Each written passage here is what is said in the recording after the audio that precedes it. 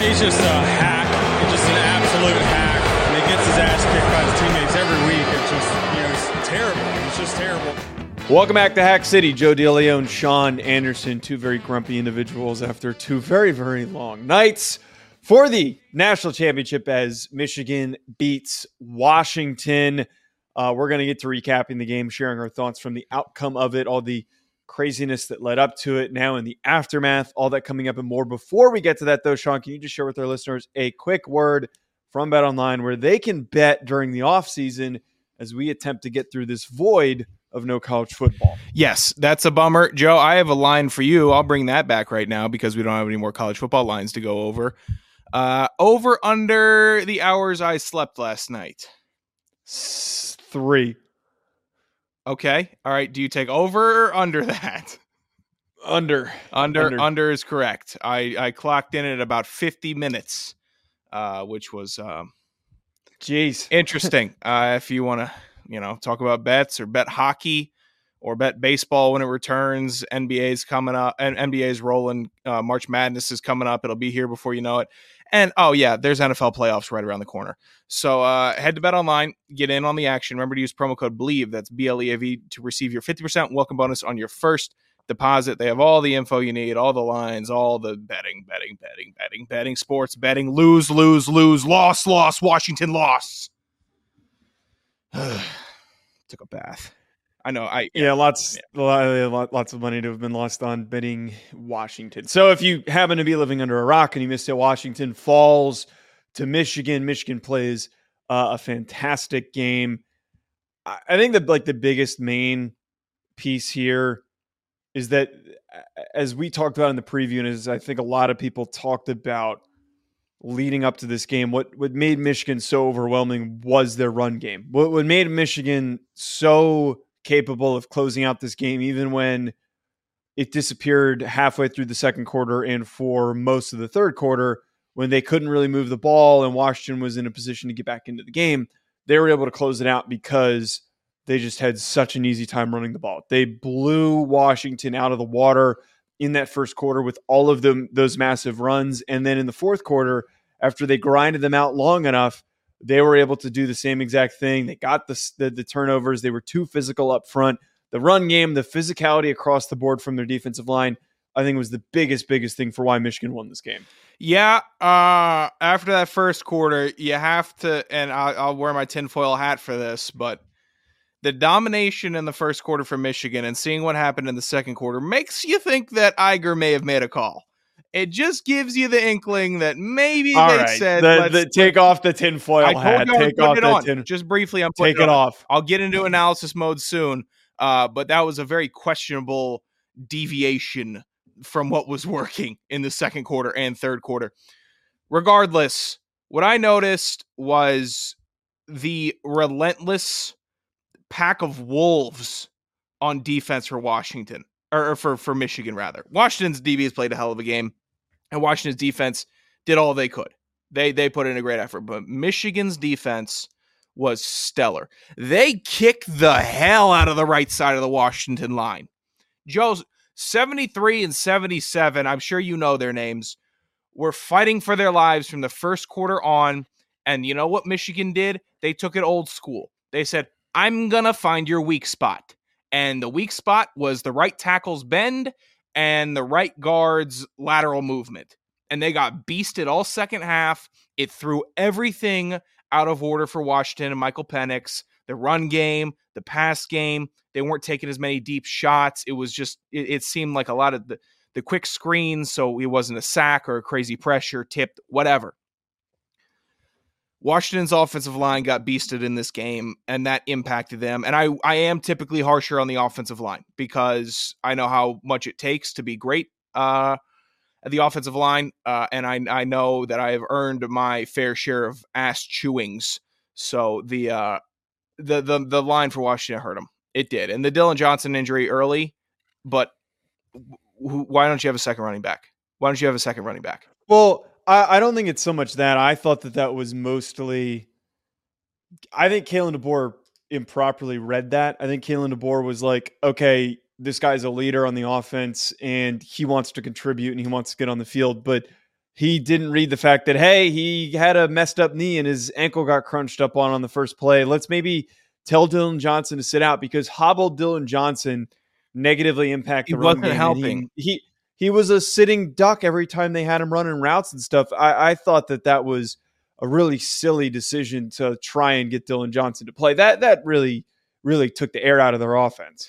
Yeah, I'm in favor for players that can play playing in the game.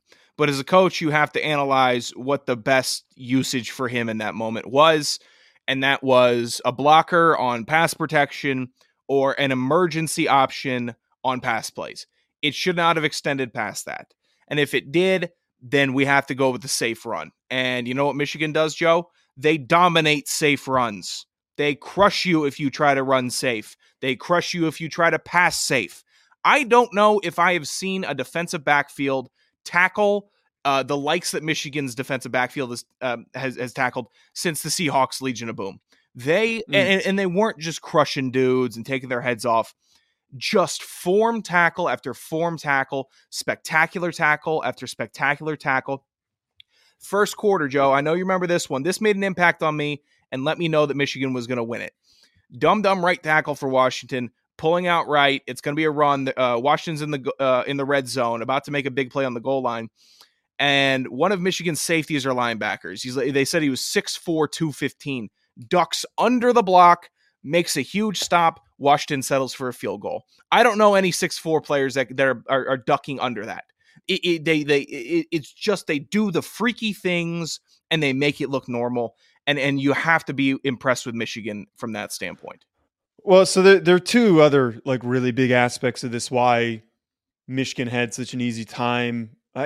Also, actually, I want to add this in there. I don't necessarily think that this was as much of a blowout as everyone paints it to be. I thought that Washington played them close in the second and third quarter because they did not open the game with the right defensive game plan. They were already handicapping themselves in a bad position, and then they could not capitalize on the opportunities that were given to them in the second and third quarter. But they played really good defense in the second and third quarter. But what helped Michigan play even better defense to prevent the Washington offense, despite Michigan's offense having a little bit of struggles, to really win them that football game, big thing was the tackling. They did not allow any yards after catch. They did not allow any explosive big gains. They played pretty good coverage, but they did end up giving up some receptions.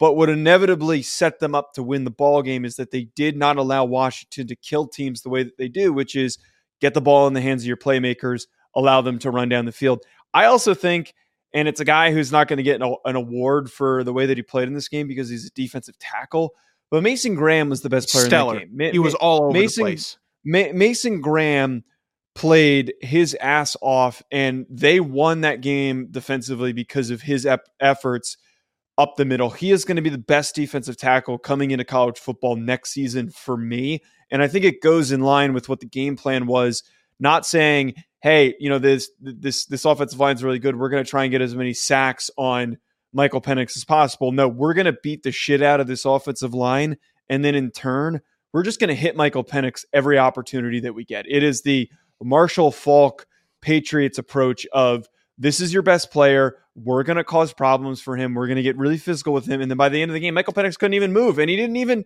really take any sacks. Like he was well protected most of this game.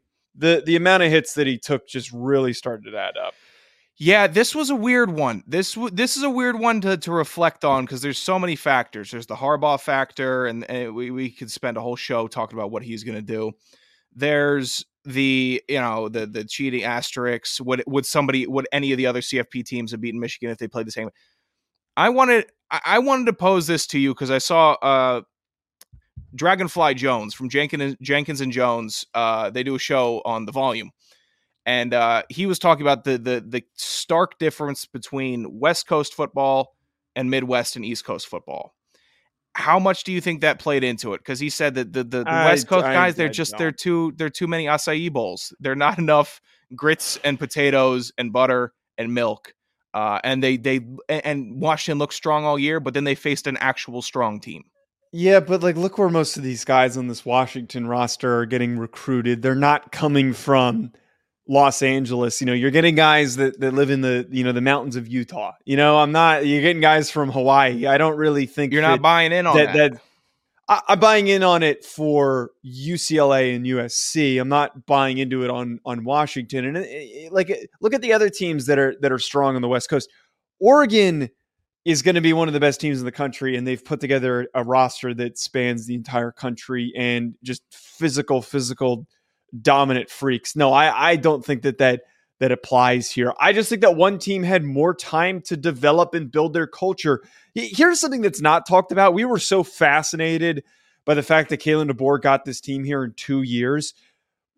That's awesome, and it's a great story, and we were optimistic that he was going to be able to get the job done. But at the end of the day, I stupidly overlooked this.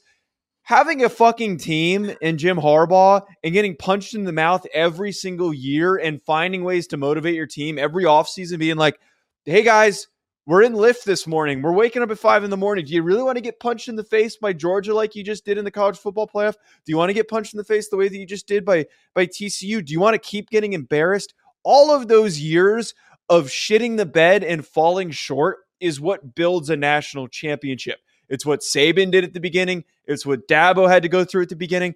It's what Kirby Smart had to go through at the beginning, getting stomped on by Alabama. I hate myself for not buying into and saying this more because I had been in on Michigan most of the year. But the reality of it is culture building and program building is an important thing for winning national championships. You can't do it in 1 or 2 years. You're right. But the problem with Michigan is that they were a clown show all year. The circus that no other team this year had as much circus action as Michigan. You can try to pull up. I would argue USC had more circus action. Not even close. One guy created a circus. Okay, one guy created a circus. They had their linebackers coach fired. They had an analyst fired. 2 suspensions for Harbaugh. Interim coach swearing on national TV. All the t-shirts, meditating quarterback. They're the circus. But I think you have to respect the circus this time. But I'm not kicking myself for thinking that Michigan is a circus. I actually, in the week leading up, I saw what Kalen DeBoer did against Texas. I said, that's a stone cold killer. He is locked in. I bought in because I respected the way the complete opposite circus. There's none of it from him. Maybe he needs to show a little more. And I like what you're talking about with the culture building. You need to take your licks before you can really get there. Give him a couple more years. I think Washington's going to be really formidable. But I do not regret thinking that Michigan could go out there and put up a clown shoe performance. I disagree. I regret not completely buying in, especially all the time that I wasted defending them with their whole cheating scandal. Like all the time that I was one of the few people that is a flaw for them. you, because if you were adamant in defending them, then you should have bought in. I bought into Washington before I bought into Michigan, so it's like true. I'm not going to bail on the team that I had supported this far, and that they were the vibes play, which is the problem, that we should never pick vibes in football. Never, ever do it, ever. This isn't baseball. The vibes play does not work. It's who are the big, just monstrously. But actually, by the way, to rehash the whole West Coast fucking conversation, Mason Graham's from Los Angeles. Mason Graham is from Los Angeles, and he's the best player on the field. And Michigan got the best player in California. They recruited the best player in California. I think we saw some West Coast softness. I wanted to ask you this question because I was talking with somebody today actually about it. Do you think, we know Harbaugh is a hardo, right? He's eccentric, kind of crazy. Do you think he's such a hardo that he's a player's coach? He has to be, right? I think he's a hardo. You're right. You said Harbaugh, right? Harbaugh, yeah. Is he a player? Do you think he's a player's coach? I think he is, and I don't think he is the traditional hardo. I mean, this was also part of the reason you get coming into the game is like he's locked in. You can tell that, or not locked in. Sorry, let me phrase. Different locked. He's pushing half New Year's on the. He is relaxed. That's way better. He's really relaxed, and I think that he's more of a player's coach than he is a hard ass. I don't really think he fits that description of the Nick Saban hard ass. I think he's he was a hard jovial leader. He was a hard ass in San Fran. I think he might have mellowed out at the end. I think Yeah, you I think he's forget really some of. mellowed I out. think you forget some of those meltdowns he had in the NFL on the sidelines. I recall Yeah, they yeah. were pretty legendary. His approach this year is so interesting to me. To be the focal point of conversation all year, to know that you're a good coach and you have an incredible program, to deal with all the madness and continue to win like that, and not winning like Washington, where it's kind of miraculous they went on such a run. Just domination, if you're there on Saturday or not. The culture that that he built, and I'm gonna tie it back to yours, is so impressive. To have 18 to 22-year-olds this locked in, this disciplined, is madness. It just does not happen. Dudes screw up. Dudes fail classes.